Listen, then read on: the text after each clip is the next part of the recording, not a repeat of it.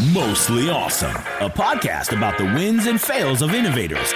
Brought to you by CDTM in Munich.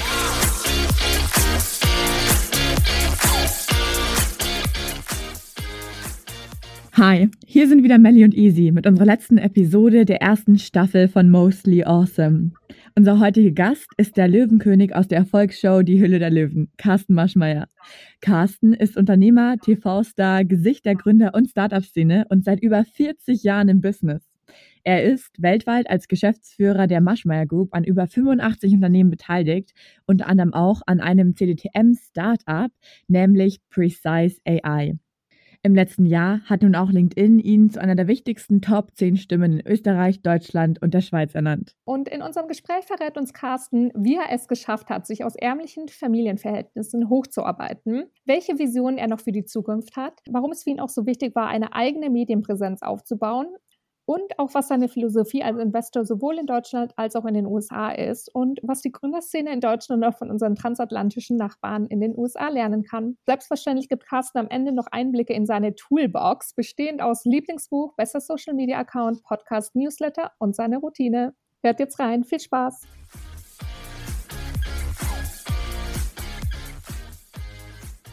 Hallo lieber Carsten, auch von unserer Seite herzlich willkommen zu Mostly Awesome. Melanie und ich freuen uns riesig, dass du heute bei uns zu Gast bist. Wir würden jetzt gleich mal mit dem ersten Block durchstarten und über dich und deine Erfolgsphilosophie sprechen. Du bist ja ein Self-Made Man und hast dich aus einfachen Verhältnissen hochgearbeitet bis zur erfolgreichen Gründung, Börsengang und Exit deines ersten Unternehmens. Wer oder was hat dich auf deinem Weg angetrieben? Eigentlich zwei Sachen. Einmal die kleinen armen Verhältnisse. Ich habe ja nie in meinem Leben meinen Vater gesehen. Ich kenne quasi Hunger. Später habe ich dann gemerkt, dass Hungrigsein für Gründer manchmal wichtiger ist als Erfahrung. Bin aufgewachsen in einer umgebauten Kaserne. So eine Mannschaftsstube war dann eine Wohnung, so mit Toilette überm Flur. Und ich war Schlüsselkind, also ich hatte ein Halsband, da war ein Schlüssel dran, weil wenn ich von der Schule kam, war meine Mutter noch beim Arbeiten. Und ich wurde manchmal gehänselt, wenn ich von einer Freundin meiner Mutter, von dessen Sohn, der war 2 Jahre älter, da habe ich immer die abgetragene Kleidung, die dem dann zu klein war, die durfte ich dann tragen. So, das war so ein Punkt. Und der zweite war die Erziehung meiner Mutter. Meine Mutter litt darunter, dass sie ein uneheliches Kind hatte. Ich glaube, sie hat mich sehr geliebt, aber sie konnte das nicht zeigen. Sie hat immer nur gesagt, das hast du gut gemacht, wenn ich eine gute Note geschrieben habe oder mein Zimmer aufgeräumt hat. Also immer nur, wenn ich etwas gut gemacht habe. Und daraus das hätte auch wahrscheinlich granatenhaft schiefgehen können. Da ist bei mir so ein Ding bekommen, wenn du nichts hast, nichts bekommst, musst was tun. Und ich habe in der Schule gelernt, mehr lernen, bessere Noten. Im Sport gelernt, härter, öfter trainieren, bin ich schneller. Und der Ausweg aus diesem engen, kleinen Spießerleben war Leistung. Und Leistung ist in der westlichen Welt, im Beruflichen, oft die Folge Geld. Und Geld war für mich gedruckte Sicherheit, geprägte Freiheit, rauskommen da und nie wieder in eine solche Welt zurückfallen können. Noch kurz, um auf den Begriff des Hungers zurückzukommen. Ist das jetzt im übertragenen Sinne oder im direkten Sinne des Begriffs Hungers gewesen? Ja, das ist ein ganz einfacher Punkt. Ich bekam kein Taschengeld und unsere Schule hat sich in eine Ganztagsschule gewandelt.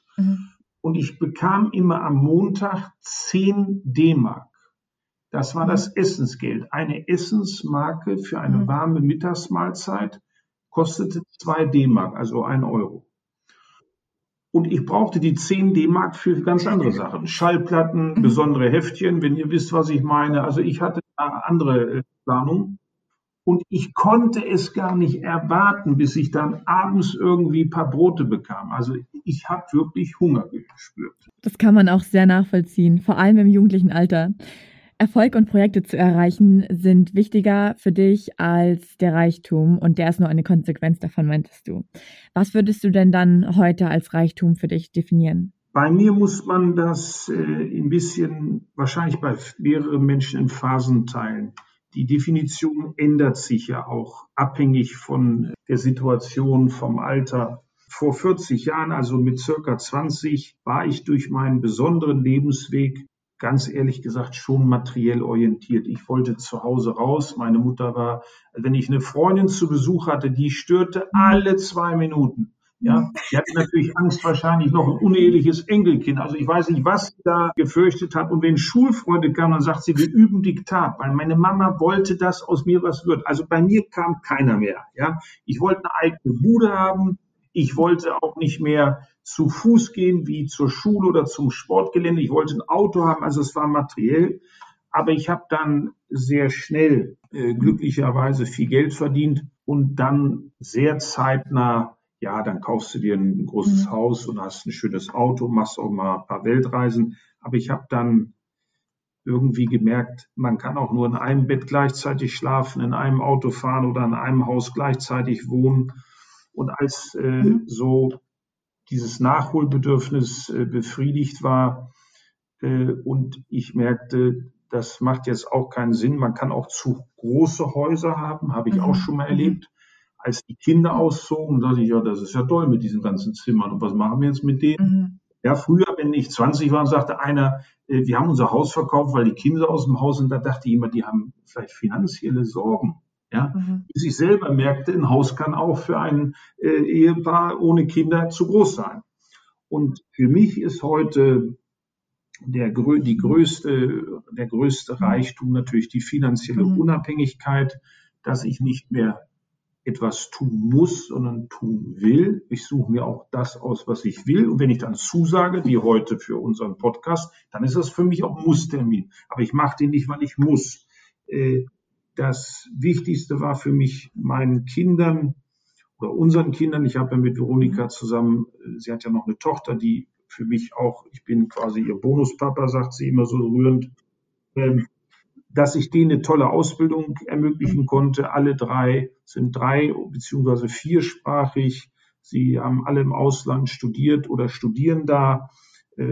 Sie haben gute internationale Schulen besuchen können, was ich gerade für Start-up-Gründer für einen Startvorteil halte, ja, denn die Start-up-Sprache ist Englisch und man lernt auf diesen internationalen amerikanischen Schulen ganz anders präsentieren, kommunizieren, während wir noch nachrechnen, wie viel Liter Wasser im Nil rumschwimmen, haben die da eben andere Soft Skills.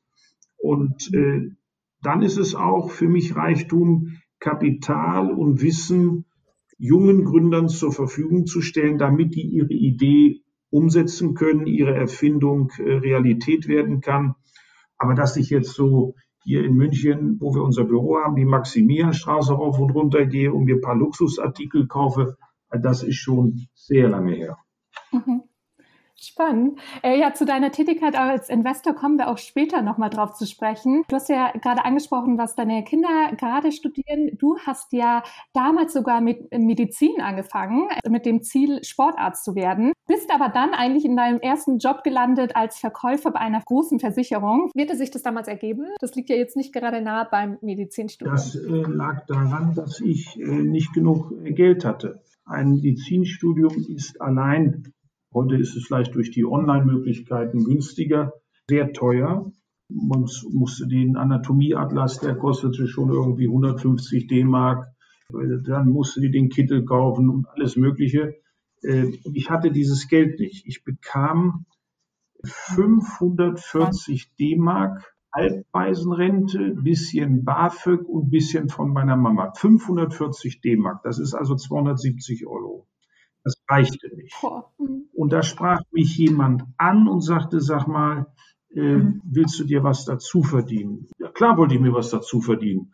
Ich wurde angesprochen eben auf Versicherungsvermittlung und dann habe ich das gemacht, sehr schlecht am Anfang. Ich habe quasi Leute gefragt, willst du eine Versicherung kaufen? Wieso? Hab schon eine. Ja, wieso, du Blödmann. Ja, wieso soll ich das denn bei mir machen? Sag ich, ja, bei mir, wenn ich die verkaufe, kriege ich die Provision. Das ist doch viel besser. Also ich habe meine Provision in den Vordergrund gestellt, statt irgendwie besseren Versicherungsschutz oder niedrigere Prämie.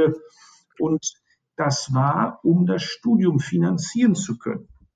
Und was würdest du sagen, welche Skills sollte ein guter Sales Manager besitzen? Es gibt viele Sales Skills und das ist auch ein bisschen typbedingt. Es gibt welche, die besonders gut Fragentechnik beherrschen und quasi durch Fragen den Kunden sich selbst erzählen lassen, was er will, was er gut findet. Ich konnte sehr anschaulich erklären, in Bildern sprechen, war sehr empathisch, habe auch oft erst eine halbe Stunde über Fußball, Fernsehen, Wetter, alles Mögliche geredet, Haustiere, Eltern, Geschwister, bis ich merkte, so jetzt ist eine gute Stimmung da und Vertrauen und Sympathie ist eine gute Basis. Und ich habe dann sehr schnell umgelernt, dass ich das aus Sicht der Kunden sah. Ich hatte so einen Leitsatz, hilf den Menschen oder finde heraus, was die Menschen wollen und hilf ihnen, das zu bekommen. Das ist ja ein Unterschied, ob einer Versicherungssparen macht, um eine Altersversorgung aufzubauen oder um sich abzusichern, weil er Angst hat vor Berufsunfähigkeit oder einem Haftpflichtschaden. Also ich konnte mich gut dann in die Kunden hineinversetzen. Und sagen wir, für heutige Versicherungsverkäufer oder allgemeiner Sales-Angestellte, gibt es konkrete Ressourcen, beispielsweise Bücher und Workshops, Seminare, die du empfehlen würdest, beziehungsweise man sich angeschaut, angeeignet haben sollte? Ich würde immer mit erfahrenen Kollegen mitgehen, Learning by Watching. Erfahrene Kollegen, der eine ist besonders fachlich gut, der eine ist in Akquise gut, ein anderer kann sehr viel gute Bestandspflege machen, kriegt also Follow-on-Geschäfts, Cross-Selling etc. Also ich würde von erfahrenen Kollegen lernen. Es gibt unheimlich viele Bücher über Kontakte, über Verkaufen, Präsentationstechnik, wie man ein besserer, sichtbarer Zuhörer wird, wie man gut fragt, wie man Vertrauen aufbaut. Ich habe unzählige Bücher über Verhandlungstaktik, über Präsentation, über Verkauf gelesen. Das habe ich aber wirklich durchgearbeitet wie ein Fachbuch im Studium oder in der Schule. Habe ich unterstrichen und rangeschrieben, angewandt und Selbstreflexion. Nach jedem Termin, ob es erfolgreich war oder nicht, habe ich gesagt, so, was war heute gut, was mache ich nächstes Mal besser? Die eine Frage war ich nicht warm, da hätte ich einen Chart oder ein Schaubild, eine Grafik haben können, dann wäre das leichter gegangen oder es hätte geklappt. Also Verkaufen ist da operative Exzellenz zu erreichen, ist wichtig. Es gibt ja diese Regel, 10 Jahre, 10.000 Stunden. Ja, es wird keiner nach einem Jahr Fußballspiel Top-Spieler, es wird keiner nach einem Jahr Musikunterricht ein Top-Pianospieler. Da muss man permanent an sich arbeiten, aber Sales ist ganz wichtig. Ich sage ja auch heute meinen Gründern, wenn das Geschäftsmodell fertig ist oder das Produkt gelauncht wird, dann geht es zum Umsatz. Das stimmt. Da ist es bestimmt auch sehr wichtig, mit Rückweisungen gut umgehen zu können und diese gut wegstecken zu können. Das ist ganz wichtig. Da hat mir geholfen der Ausdauersport. Ich war ja Langstreckenläufer. Und wenn du 20 Kilometer läufst im Training, da ist schon ein bisschen Beharrlichkeit und da wird schon die Willenskraft und der mentale Durchhaltemuskel neben den Muskeln und der Lunge gestärkt. Das ist sehr, sehr wichtig. Also dieses Durchhalten. Und ich habe mir dadurch geholfen, dass ich in Quoten gedacht habe. Dass ich einfach gesagt habe, so wie so ein Handballer, der hat, glaube ich, 3 Wurf aufs Tor, ist im Schnitt einer drin. Natürlich nie 3-1, sondern mal 6 kein Tor und dann 3 Tore hintereinander.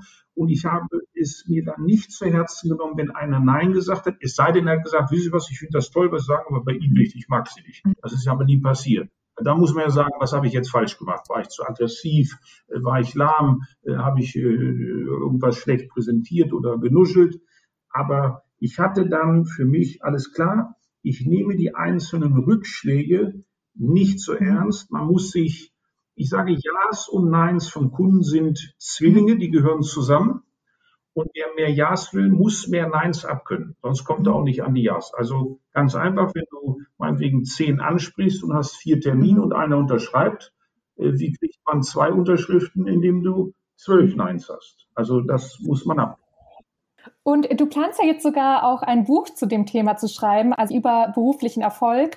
Du hast ja jetzt schon 2 erfolgreiche Buchlaunches hinter dir. Gibt es schon ein paar erste Hinweise, welche Themen du da konkret behandeln möchtest zum Thema beruflicher Erfolg? Seit Januar arbeite ich an dem Buch. Bei der Themenfindung habe ich ja meine Community stark einbezogen, habe auf Insta und LinkedIn gefragt, was interessiert euch, wenn ihr an das Thema Erfolg denkt. Ich will natürlich noch nicht zu viel verraten, aber so viel kann ich schon sagen. Ich werde die aus meiner Sicht wichtigsten Erfolgsprinzipien und Geheimnisse verraten. Ich habe so ein Leitmotto, wie man alles schafft, was man sich vornimmt. Man kann alles ändern. Auch Veränderungen in der Corona-Zeit kann man managen, wenn man bestimmte Techniken, Prinzipien, Regeln anwendet. Und ich habe auch noch nicht den Buchtitel, das wird alles so beim Schreiben entsteht das. Und im Herbst soll es rauskommen. Ui, okay. Du hast ja auch in deinem letzten Buch geschrieben, dass das Thema Träumen sehr stark thematisiert. Konkret hast du gesagt, die Augen sollen niemals leer von Wünschen oder Träumen sein. Was sind deine Tipps? Wie wird man denn ein pragmatischer Träumer, also ohne ins Unrealistische abzudriften, aber auch gleichzeitig nicht zu klein zu träumen? Also mit dem Beispiel, die Augen dürfen nicht leer sein, habe ich geschrieben, man kann mittellos sein, man kann ein leeres Portemonnaie haben, aber das Gehirn und Herz und die Augen, da darf eine Wunschlehre sein, da muss Hoffnung sein, da müssen Ziele sein, da müssen Visionen sein. Also der Hosenschrank kann leer sein, die Augen nicht. Ich habe immer mein Kopfkino eingeschaltet und habe so für mich immer den Satz, jeden Tag 10 Minuten träumen und den Rest des Tages dafür sorgen, dass die Träume Wirklichkeit werden. Ich war Berater, habe ich schon geträumt, wie wird das, wenn ich Büroleiter werde? Und als Büroleiter habe ich schon geträumt, wie ist das später als Direktor? Und als Direktor habe ich geträumt, wie ist das später als Geschäftsführer oder Inhaber? Und als ich dann eine GmbH hatte, wie wäre das später im MDAX? Also ein Traum kann das Unsichtbare, nicht Greifbare in einen sichtbaren, in einen konkreten Wunsch übertragen und transformieren. Und für mich sind Träume eben nicht so komischen, schwachsinnigen Kram, sondern das ist die Verbindung vom heutigen Ist zum morgigen Soll.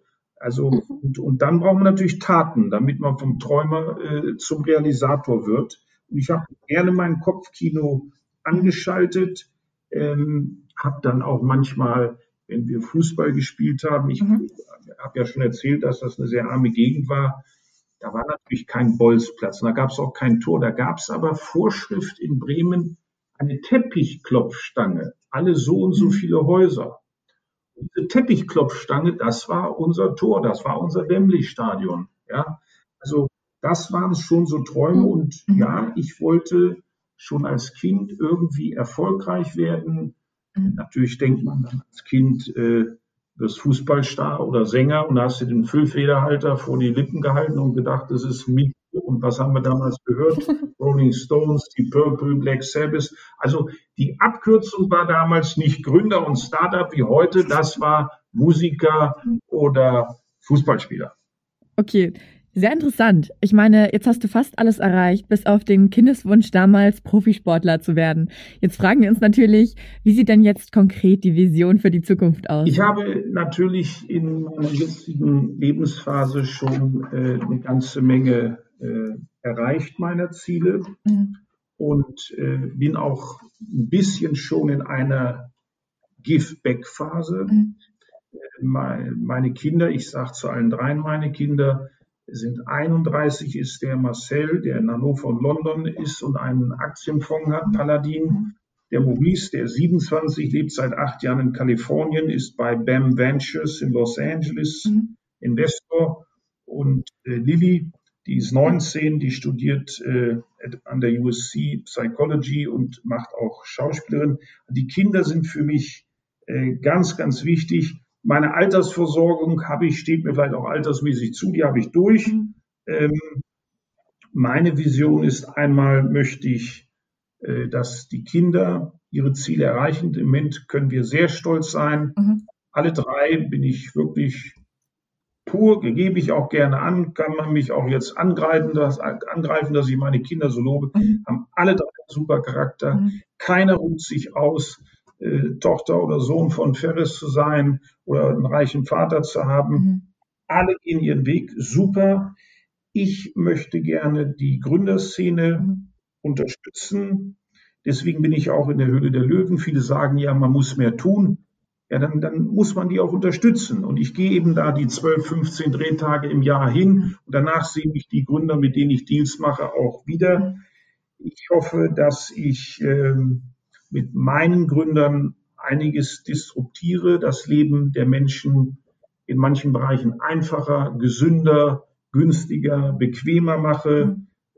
Ich hoffe, dass wir auch zur Nachhaltigkeit beitragen, dass wir eben nicht nur Commerce machen, sondern dass eben auch ein Purpose da ist, dass die Sustainability dabei ist, ob das weniger CO2 ist, ob das so Blödsinn in Behörden, dass das alles noch, dass man da einen Zettel ziehen muss, 3 Stunden stehen muss, das kann alles digital laufen. Ich hoffe, dass Studenten, erwachsene Leute nicht jeden Tag zu einer Uni, wenn das alles wieder mit Corona mal vorbei ist, physisch dahin fahren können, haben wir ja viel gelernt, dass man viel mit dem Arzt, auch mit Telemedizin machen kann. Also auf diesen Gebieten will ich noch sehr, sehr viel machen. Und mein Lieblingsprojekt ist Brain Health hier in München, was Professor Holzbohr, der jetzt im Aufsichtsrat ist, gegründet hat, der frühere Max-Planck-Chef, wo wir tolle Leute haben, die einfach Depressionserkrankungen diagnostisch und mit Medikamenten betreuen wollen, dass wir da den Durchbruch erreichen.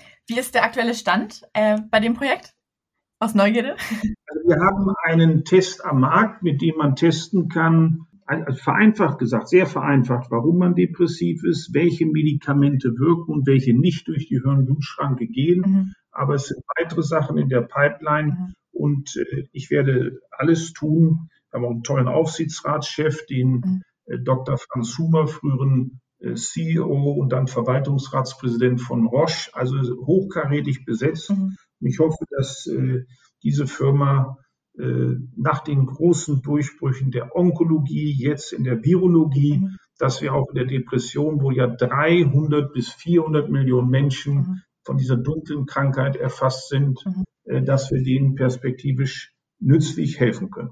Ja, auch zeitlich ein sehr relevantes Thema. Vor allem jetzt mit der Corona-Pandemie sind die Depressionszahlen ja stark gestiegen. Also umso positivere Aussichten für die Zukunft, für alle Hörerinnen und Beteiligten. Ja, das ist total wichtig. Ich habe ja ein Beispiel. Wir sind in San Francisco mit unserem amerikanischen Fonds MGV, also Marshall Group Ventures, an Modern Health beteiligt. Modern Health, Allison, eine Single-Founder, tolle Gründerin, haben wir vor 35 Monaten Geld gegeben auf einer 12 Millionen Bewertung. Jetzt ist Peter Thiel auf 1,17 Milliarden eingestiegen, also ein echtes Unicorn in 35 Monaten. Wahnsinn. Und der Bewertungsanstieg ist 98x. Also Depression, ich weiß gar nicht, wie das gehen soll, wie die Kinder leiden. Na klar, natürlich sagt ein 10-jähriges Kind nicht den Eltern, ich werde depressiv, aber ihm fehlen die sozialen Kontakte. Und eins verspreche ich, sobald das alles wieder auf ist, mich sieht hier mittags keiner im Büro, ich werde in Restaurants gehen, so schön das ist, mit der Familie zu kochen und alles prima. Ich weiß auch, wo es aus meiner Sicht die leckeren To-Gos gibt. Ich gehe nicht mehr To-Go, ich esse nicht mehr ich gehe nur noch, natürlich auch mal mit Familie, nur noch weg. Ich will wieder unter Leute. Ja. Oh ja, ich auch. Ich glaube, das können wir auch alle sehr gut nachvollziehen. Um jetzt noch ein bisschen bei deiner Rolle als Investor zu bleiben. Du hast ja das Thema Mental Health schon als einen der Trends angesprochen, in denen du investierst. Gibt es noch weitere Trends, die du vor allem dieses Jahr besonders im Auge hast für deine künftigen Investments? Wir denken sehr an B2B-Software, SaaS-Lösungen. Da besonders Fintech, Insurtech, RegTech, Cybersecurity. Wir glauben, dass Identifikationssoftware, da sind wir an NEC beteiligt in Hamburg, sehr wichtig sein wird. Natürlich hat Healthcare zugelegt, die Sprüngmänner mit BioNTech und Hopp mit CuraVac haben natürlich hier tolle Success Stories. Wir glauben, dass Quantencomputer kommt, das andere mit Identifikation, E-Government, Datenschutz, Big Data, das sind so die Felder und Techniken natürlich, möglichst Machine Learning, künstliche Intelligenz. Ich sage mal, einer muss lernen, die Gründer müssen lernen und die Maschine muss auch lernen. Es muss alles schlauer werden und besser werden. Und um alle noch mal kurz abzuholen, du hast ja 3 eigene VC-Fonds und zusätzlich auch eine Asset-Management-Gesellschaft gegründet. Also hast dein eigenes Family Office mit der Maschmeyer Group. Wie unterscheiden sich jetzt die Anlagestrategien in Bezug auf die 4 Firmen? Das ist in Berlin Seed & Speed. Seed & Speed ist ein frühphasiger Fonds. Im Schnitt geben wir 400.000 €, auch schon mal 1 Million, auch mal weniger, wenn wir gar nicht mehr kriegen. Die sind in ähnliche technische Bereiche investiert. Dort wickelt mein Seed & Speed Team mit Alexander Kölpin in der Leitung auch die Höhle der Löwen Deals ab. Die sind ein Teil von Seed & Speed. Dann hier in München, wo ich gerade bin oder wo ich jetzt seit langem bin und kaum wegkomme, ist Olsen Capital. Das ist Growth Investments. Da geben wir im Schnitt 5 bis 10 Millionen. Da sind wir auch mit 32 andere LPs, aber wir selber als Familie sind ein großer Investor und Initiator der Fonds. Das mache ich mit Clemens von Bergmann, Noel C. und Lukas Bennemann als Partner. Sehr bekannte ist NECT in dem Fonds, User-Centric, Stokart. Und dann haben wir Maschmeyer Group Ventures in San Francisco, South Park. South Park nennt man auch Wall Street of Venture Capital, weil alle Fonds NEC, Axel, Kleiner Perkins, ja, Andreessen Horowitz, die sind alle dort und da machen wir die US-Investments. Wir haben aktuell 27 US-Investments getätigt, haben jetzt ungefähr 100 Startups im Portfolio, auch schon ein paar schöne Exits, vor kurzem Pflege.de von Alstin an die Hartmann AG verkauft mit einem sehr schönen Multiple und dann haben wir noch für gelistete Firmen Paladin One, das managt mein Sohn Marcel mit seinem Kollegen Matthias Kurzrock. Paladin One hat letztes Jahr 30,09% Rendite gemacht, in den letzten 5 Jahren 125%, den DAX 70% outperformt. Wow. Wir sind mit allen 4 sehr, sehr zufrieden, aber es ist auch viel Arbeit. Aber meine Frau sagt, wenn du mit den Gründern arbeitest und mit Co-Investoren, egal wie lang die Meetings sind und ob es abends spät wird oder am Wochenende, du bist glücklich. Ich habe ja mal probiert, den Urlaub ohne Ende zu machen. Das ist mir nur ein paar Monate bekommen. Ich bin nicht für passive Investment. Ich einmal Gründer, immer Gründer. Ich bin Unternehmer. Und als Investor, es gibt ja keine Zinsen mehr, muss ich ja mein Geld anlegen. Und Geld kann besonders gut wachsen in jungen Startups, die stark wachsen. Du hattest es ja auch gerade schon angesprochen, also ihr seid ja auch mit einem Fonds eben in San Francisco vertreten, habt ja auch 27 Investments schon gemacht. Was würdest du sagen, sind, wenn du es jetzt gerade vergleichst, so die wesentlichen Unterschiede zwischen USA und in Deutschland in der Gründerszene? Wir können das ganz gut beurteilen, weil wir eben hier die europäischen Fonds haben und unseren amerikanischen Fonds. Denn das Wichtigste ist, wenn deutsche Family Offices, Unternehmer, wer auch immer, vermögende Menschen in die USA investieren wollen. Man kann das nicht als Start-up-Tourismus machen und sagen, ich mache da mal so eine 4-Tage-Tour durch Silicon Valley. Eigentlich wollen die dann nur nach Napa Valley wegen der guten Weine. Das geht nicht. Ich war 2016 komplett, eigentlich fast das ganze Jahr in Kalifornien. Sehr viel Silicon Beach, das nennt man die Zone von Los Angeles, ja, wo ja tolle Firmen herkommen. Und natürlich die Bay Area. Die Unterschiede sind sehr vielfältig. Also sie fangen an, dass wir in Amerika eine andere Kultur des Scheiterns haben. Das heißt, es trauen sich mehr junge Leute zu gründen und sie trauen sich auch mutiger zu gründen. Weil sie sagen, wenn es schief geht, ich gründe was Neues und gehe ganz offen auf die Investoren und sage, pass auf, ich habe 1-2 Mal schief gegangen, jetzt weiß ich, worauf ich achten muss. In Deutschland wird das dann eher als Gap Year getan, da kriegt man gar nicht raus. Der weitere Unterschied ist, in den USA, die Gründer, die machen alles, um Reichweite zu erhöhen, um Traffic zu generieren, Userzahlen zu optimieren. Die die wollen schnell groß werden, die wollen eigentlich globale Marktführerschaft, eher neue Finanzierungsrunden, größere Runden, weil die sowieso sagen, eigentlich gibt es bei Startup nur eins, wir gehen pleite oder es wird groß. Und dann ist auch egal, wie zwischendurch, wie viele Runden wir gemacht haben. Das ist Blitzscaling, das sind Killer-Companies vom Ziel. Die Deutschen sind da eher vorsichtiger. Also erstmal gründen nicht so viele, kann ja auch schiefgehen. Und schiefgehen ist in Deutschland immer noch, der oder die war faul oder die war dumm. Ja gut, wenn ein Markt von Google auf einmal selber okkupiert wird, dann bist du nicht faul oder dumm, hast du Pech gehabt. Oder wenn es einfach nicht klappt, in dem Gebiet Investoren zu bekommen, dann kann dieses Gründerteam hochintelligent und ganz fleißig gewesen sein, aber es hat nicht geklappt. Unterm Strich sind die deutschen Gründer vorsichtiger, lieber nicht so viel Marketing, dann reicht das Geld von der letzten Finanzierungsrunde länger, da müssen wir nicht so schnell eine neue machen, wir werden weniger verwässert. Die Investoren sind auch anders. In Deutschland ist Due Diligence und Termsheet 3 Monate, in den USA, wenn es ganz lange dauert, 3 Wochen, oft 3 Tage. Da sind die Termsheets 2 Seiten, in Deutschland sind die 30 Seiten. Ganz viele Angsthasenparagraphen. Was ist, wenn man noch 3 Euro retten kann? Wie werden die verteilt? Das interessiert die Amerikaner nicht. Und wir müssen einfach klar sagen, wir haben was in der Bay Area mit diesen Elite-Unis, Berkeley und Stanford, mit den Tech-Konzernen, die da sind, die ja immer wieder tolle Gründer ausspucken. Ja, dann sagt eben der Nummer 7 KI, ich habe jetzt die Google-Gründer reich genug gemacht, jetzt mache ich was Eigenes. Und dann sind alle Investoren da und die haben nun schon richtig Geld verdient. Das ist ein Ökosystem, das gibt es so auf der Welt nicht nochmal. Ich bin jetzt sehr neugierig und zwar ist ja aktuell die Lage so in den USA, dass keiner wegen der Corona-Pandemie einreisen kann, auch aus Deutschland nicht.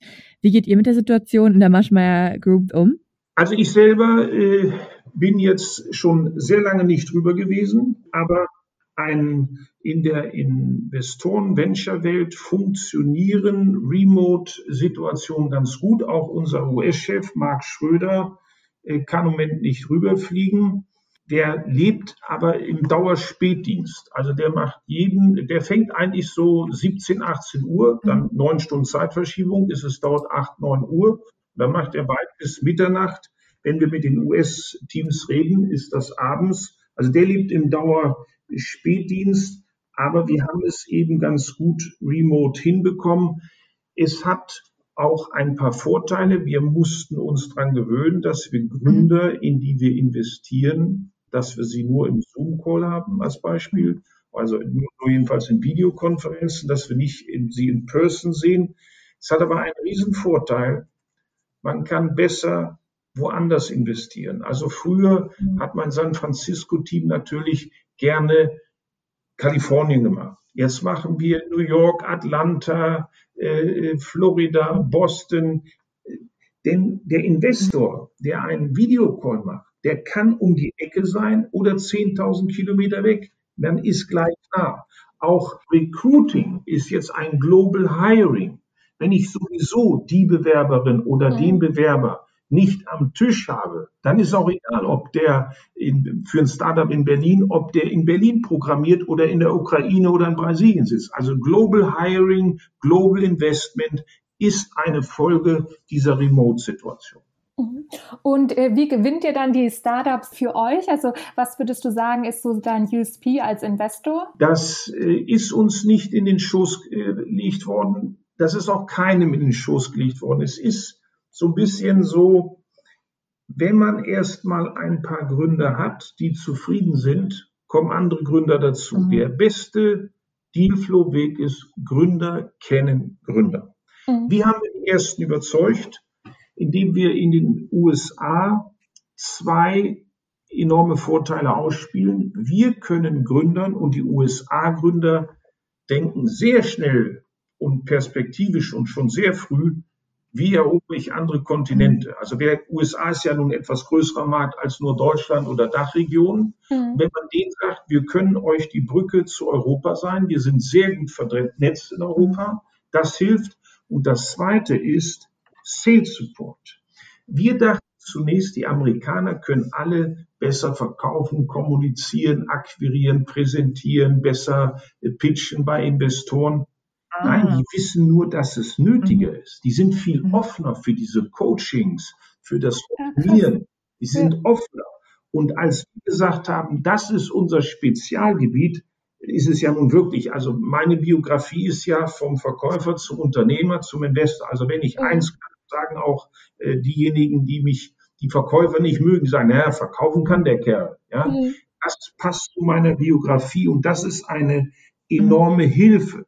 Also zum Beispiel Alison von Modern Health, die jetzt seit gestern Unicorn ist, die hat enorm davon profitiert, dass wir ihre Sales-Sachen optimiert haben, ihren Sales-Funnel aufgebaut haben, das skaliert gemacht haben. Also unser Growth-Support ist sehr, sehr hilfreich und eben das Netzwerk in Europa. Umgekehrt haben wir auch deutsche Startups nach New York gebracht. Align ist in New York, Crealytics aus Berlin ist New York. Wir haben Quobold aus Berlin nach San Jose gebracht. Also diese Brücke ist schon ganz toll. Und jetzt natürlich, müssen wir ganz offen sagen, wo Alison mit Modern Health Unicorn ist, da spricht sich um. Die Gründer in den USA, wenn man beim Y Combinator Day da ist, die sind alle vorher, da sind nicht die Investoren informiert über die Startups, das sowieso, sondern die Startups sind über die Investoren informiert. Wo sind die investiert? Sind die zufrieden? Wenn die Fragen haben, die Gründer antworten die schnell oder langsam,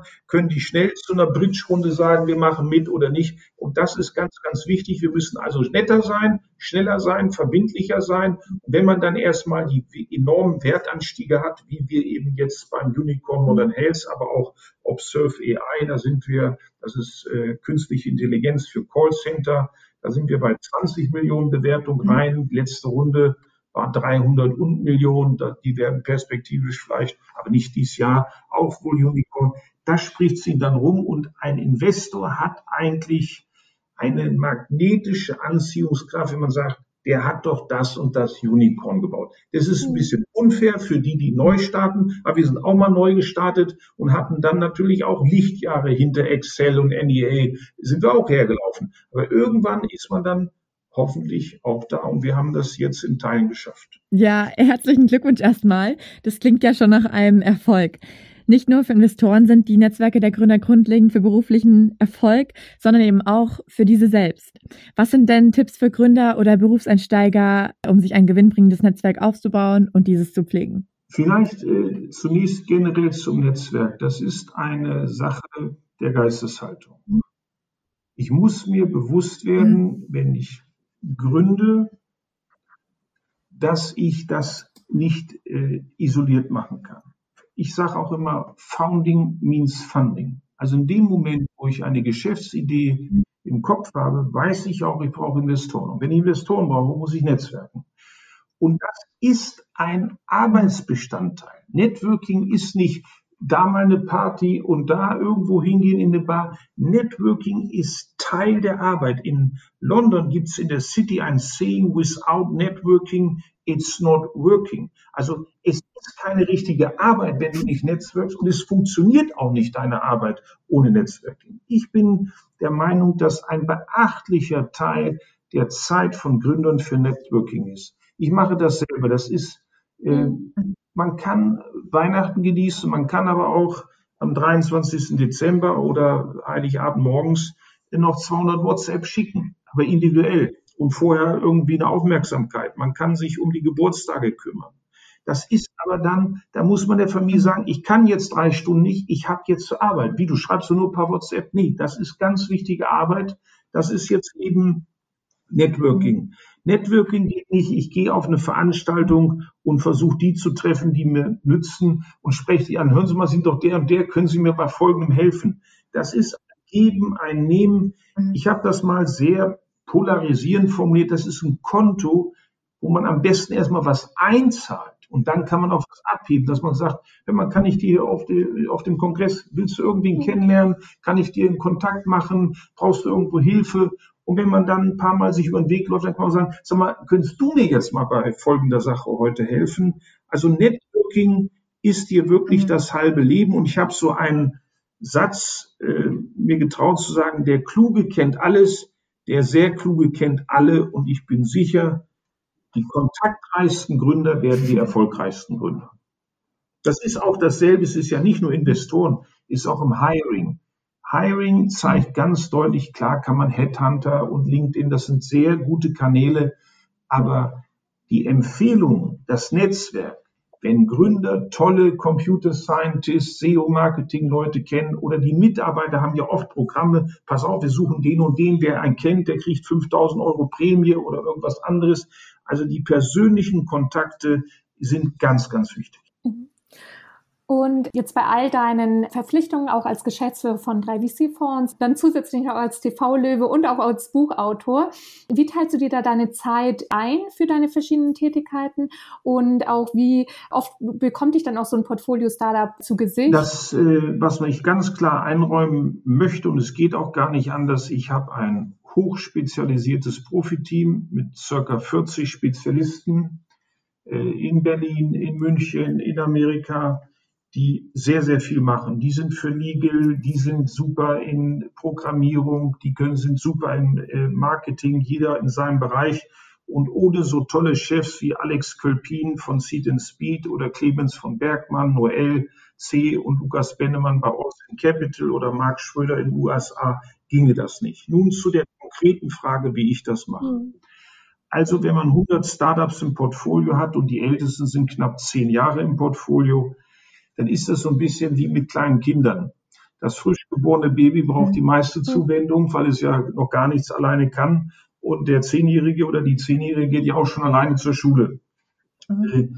Blacklane zum Beispiel, wo wir 9 Jahre beteiligt sind, da ist in normalen Zeiten vielleicht ein Telefonat im Monat und ein Treffen im Quartal. Im Moment ist das per Zoom.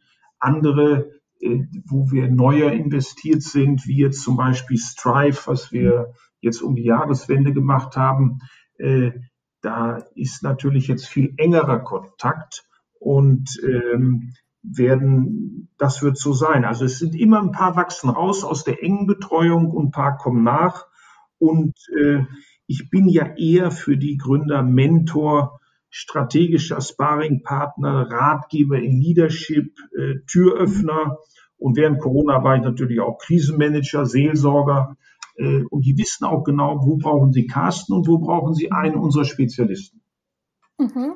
Und wie schafft ihr dann auch Synergien zwischen den Startups und auch zwischen den Fonds, gerade weil die auch eine andere strategische Ausrichtung haben, von irgendwie Pre-Seed bis dann Series A, also dass ihr auch die Startups untereinander vernetzt und voneinander sozusagen lernen lasst? Das ist ganz wichtig. Wir haben dafür unsere Austauschplattform. Wir haben einmal jährlich den großen Future Day, 2 Tage. Und das ist hochinteressant, wie die jüngeren Startups von den älteren Gründern, die schon ein paar Jahre ihr Startup haben, lernen können, aber auch umgekehrt die etablierten, die 5, 6 Jahre ihr Startup, wie die von den neuen aufgemischt werden und refreshed werden. Wir haben dann zum Beispiel einen Tag Recruiting. Und dann wählen sich alle die ein, die im Moment Recruiting-Bedarf haben, entweder der HR oder die HR-Zuständige, dann möglicherweise der Gründer, der dafür zuständig ist. Dann haben wir jetzt mehrere Workshops gemacht. Wie motiviere ich, wie führe ich Leute im Homeoffice? Dann hatten wir, als Corona im Frühjahr letzten Jahres einen Höhepunkt hatte, einen Tag Workshop, wie hole ich mir öffentliche Fördergelder und Corona-Hilfen. Wir tauschen auch Kunden natürlich im Rahmen des absolut legalen, der Datensicherheit. Aber wenn Startup Alliance zum Beispiel im B2B, die machen ja Risikomanagement, Cybersecurity, sich mit einem anderen Startup, meinetwegen User-Centrics, die Datenschutzgrundverordnung, mal sagen, Mensch, dieser eine Kunde würde euch aufpassen. Und dann schreiben die eine Mail, pass auf, in unserem Portfolio gibt es ein Schwesterunternehmen, da ist auch Austin Capital beteiligt, willst du den mal kennenlernen? Dann ist das natürlich ein ganz toller Austausch. Ich glaube sogar, dieser Austausch der Gleichgesinnten ist wichtig. Wen sollen denn die Gründer fragen? Wenn sie sorgenvolle Fragen an ihr Team haben, dann rennen die ja weg. Ja, aber andere Gründer, die das Gleiche auch gerade durchmachen oder schon erlebt haben, oder sie tun sich zusammen. Wir können manche Software-Tools 30-50% günstiger anbieten, weil wir sagen, die 7 Startups von uns machen das zusammen. Die Klammer ist dann Seed & Speed oder Alstin oder MGV. Diesen Austausch halten für ganz wichtig. Und je öfter wir das machen, sagen die, Mensch, ganz toll, ihr müsst aber gar nicht viel reden, schaltet uns nur zusammen. Wir wollen untereinander uns austauschen, das ist sehr beliebt. Mhm. Ja, freut mich, dass der Austausch und auch die Workshops so sehr geholfen haben. Ich würde auch noch gern, bevor wir abschließen mit der Toolbox, auf das Thema öffentliche Präsenz und Imagewandel eingehen.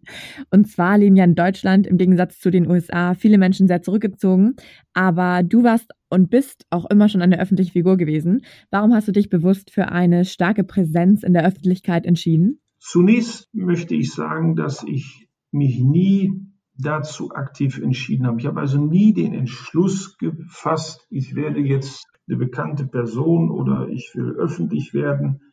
Das hat das Leben mit mir gemacht. Im Positiven, ich habe auch Fehler gemacht. Also zunächst in meinem früheren Unternehmen ABD, was heute Swiss Life heißt, war ich CEO eines MDAX-Unternehmens. Dann ist man verpflichtet zur Börse Online, Börse vor der Tagesschau, Bloomberg, NTV und dann bist du quasi so eine Insidermarke. Dann kennen dich die finanzorientiert. Dann bist du in der Finanz- und Wirtschaftspresse. So.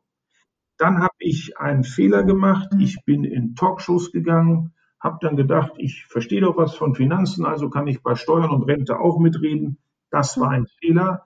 Die Talkshows werden ja so besetzt, dass da immer gleich einer mit der Gegenposition ist. Also einer kommt ganz bewusst und sagt, dem gebe ich Feuer. Und wenn du eine Position der Union vertrittst, dann hassen dich die Roten. Und wenn du irgendwas Grün sagst, dann hassen dich vielleicht die Liberalen. Also das war nicht gut, vor allem nicht in politische Talkshows. Dann habe ich das Glück meines Lebens durch Veronika kennengelernt vor gut 12 Jahren. Mit dieser Frau kommt man dann in die Yellow Press zusätzlich. Ich kann ja auch nicht immer zu Hause bleiben, wenn sie spazieren geht oder auf jeden Empfang immer nur sagen, ich komme nicht mit. Und dann habe ich gesagt, okay, ich bin jetzt sehr bekannt. Das polarisiert auch. Das sind ja auch Sachen. Ich bin ja eine ideale Projektionsfläche für Leute, die Kapitalismus hassen, die Verkäufer hassen, die Netzwerke hassen, die sagen, das ist was Böses. Aber genau das wollen ja die Gründer. Die wollen ja mein Kapital, mein Netzwerk und die Vertriebshilfe. Also so unterschiedlich ist das. Und dann habe ich gesagt, gut, dann mache ich das jetzt zum zusätzlichen Booster. Bin in die Höhle der Löwen gegangen, als ich gefragt wurde. Und jetzt gibt es natürlich überhaupt kein Gründerteam mehr in Dach. Die kennen alle die Löwen und die wissen genau, wenn es was Tolles ist für einen Ralf Dümmel, mit seinen Kontakten zu den ganzen Märkten. Wenn es Beauty ist, ist es Judith. Und wenn es Apps und Tech, künstliche Intelligenz ist, ist es Carsten. Das habe ich jetzt bewusst gemacht und das nützt unseren Startups enorm. Ich meine, wir müssen auch sagen, eine Präsentation in Höhle der Löwen ist für ein Startup ein mega Vorteil. 20 Minuten Dauerwerbesendung können wir offen sagen, das ist die geilste Product Placement Sendung, die legal läuft, die es überhaupt gibt. In den USA ist ja Shark Tank noch beliebter. Das ist also enorm, das hilft denen enorm. Und wenn wir auch Startups dort erwähnen, werden ja, das sind ja gleich 100.000, gehen ja auf deren Homepage oder klicken die an. Und wir haben sowohl für Seed & Speed als auch für Alstin einen enormen Vorteil, den Dealflow. Dadurch, dass wir so bekannt werden, bekommen wir eher Deals, früher Deals, günstiger Deals, oft nicht im Bieterverfahren. Also nicht nur die tollen Sachen, die wir da sehen. Ja, da sind auch Klobürsten bei, aber das sind dann Erfindungen. Aber das zum Beispiel Precise hier aus München, künstliche Intelligenz für das Schätzen der individuellen Größe je Brand. Ein tolles Mega-Startup mit KI. Das war früher in Höhle der Löwen gar nicht vorstellbar, weil es sehr consumerlastig war. Ja, Precise ist uns natürlich ein sehr guter Begriff. Die Gründer kommen ja auch aus dem CDTM raus. Jetzt noch zu deiner öffentlichen Präsenz. Ich finde es spannend, die Insight zu erfahren, dass du vor allem diesen Drang hattest, ja, deine äußerliche Wahrnehmung vor allem selber beeinflussen zu wollen und es eben nicht den Medien zu überlassen, welche Story die sich herauspicken und als spannend empfinden. Du bist ja sehr, sehr stark mittlerweile auch auf LinkedIn vertreten, hast ja mittlerweile über 140.000 Follower und wurdest auch letztes Jahr als Top Voice ausgezeichnet von LinkedIn. Glückwunsch auch dazu. Wie sieht deine Social-Media-Strategie aus und was teilst du da besonders auch gerne? Mir ist der Inhalt der wichtigste. Die Followeranzahl, das hat mir gar nichts irgendwie gesagt. Also ich sage das mal ein bisschen eitel. Ich wusste nicht, ob ich 300.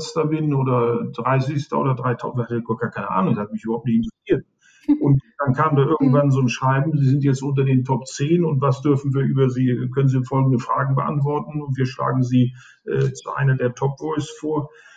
Klar, ich bin ein Zahlenmensch, gucke mir die Performance an, aber Performance ist ja nicht unbedingt nur die Views, vielmehr sind ja diese Interaktivität, die Kommentare. Dann sehe ich doch, wie ist die Stimmung in der Gründerszene.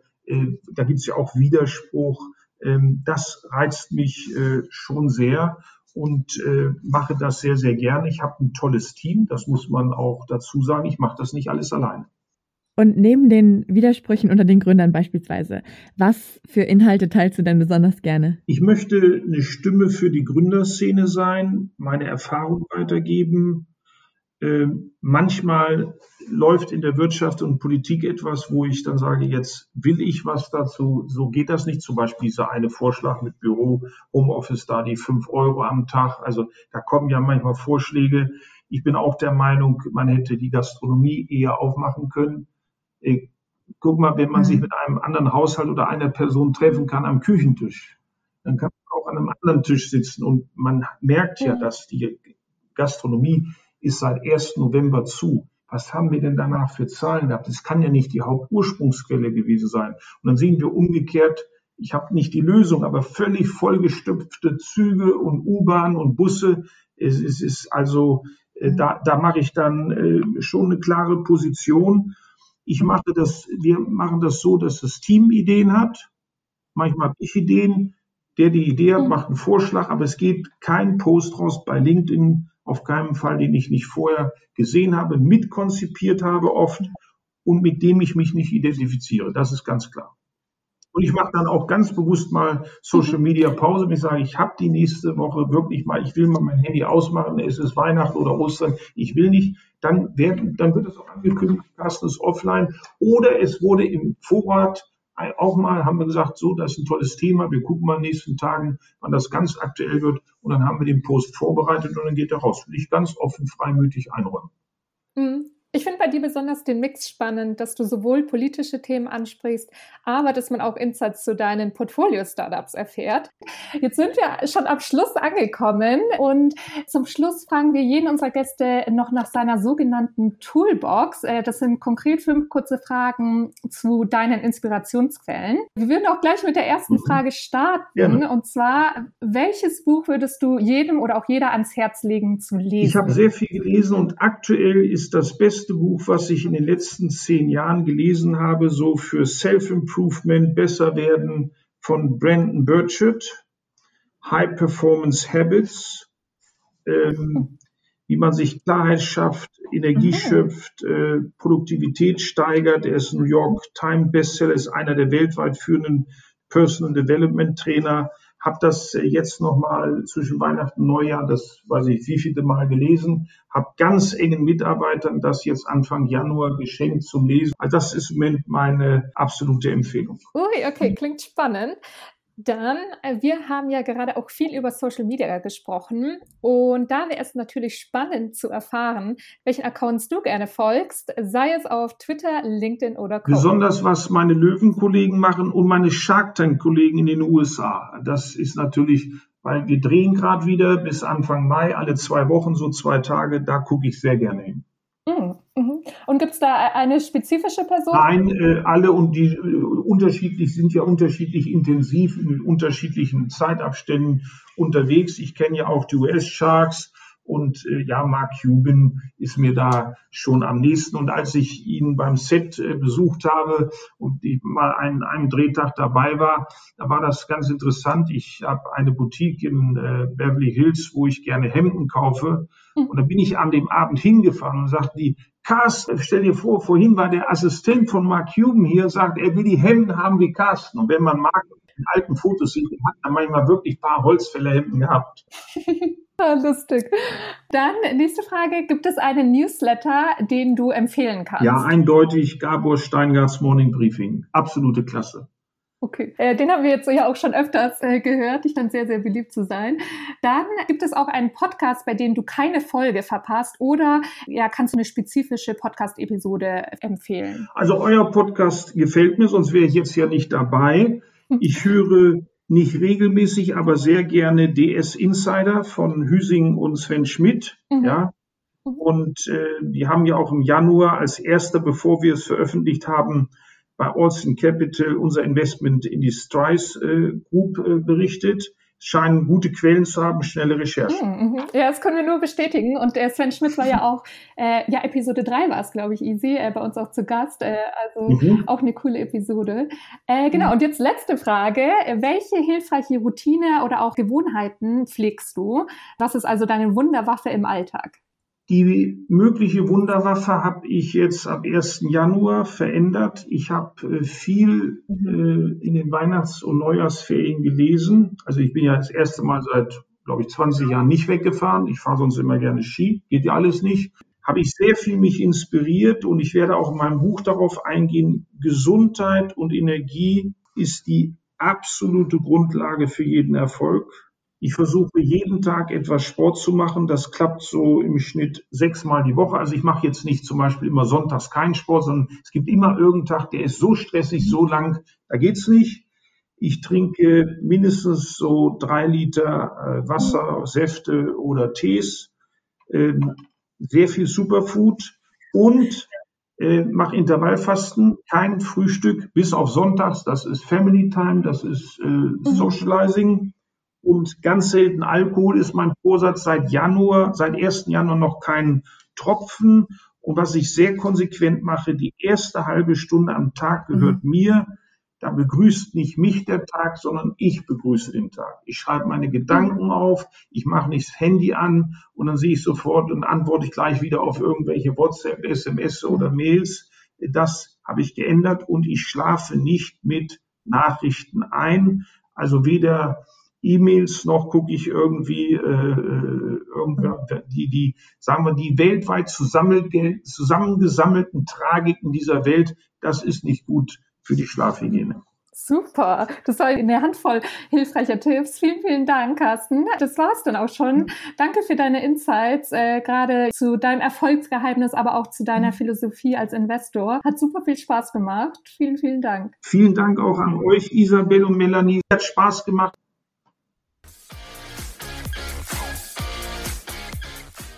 So, und mit dem Danke an Carsten Maschmeyer, unseren letzten Podcast-Gast der ersten CDTM-Podcast-Season, wollen wir uns auch ganz herzlich bei allen Hörern bedanken für die Unterstützung und das wertvolle Feedback und bei unseren tollen Podcast-Gästen, die sich offen unseren Fragen gestellt haben und sich die Zeit genommen haben, um von ihren wertvollen Erfahrungen zu berichten. Der CDTM-Podcast geht sozusagen jetzt in eine Semesterpause und hat dann das Kick-Off der neuen Staffel in einem Monat, genauer gesagt an dem 24.03. mit den neuen Moderatoren Lisa und Tim. Wir können nur so viel verraten, es werden sehr spannende Podcast-Episoden folgen. Deshalb vergesst nicht, dem CDTM LinkedIn-Kanal zu folgen, um nichts zu verpassen.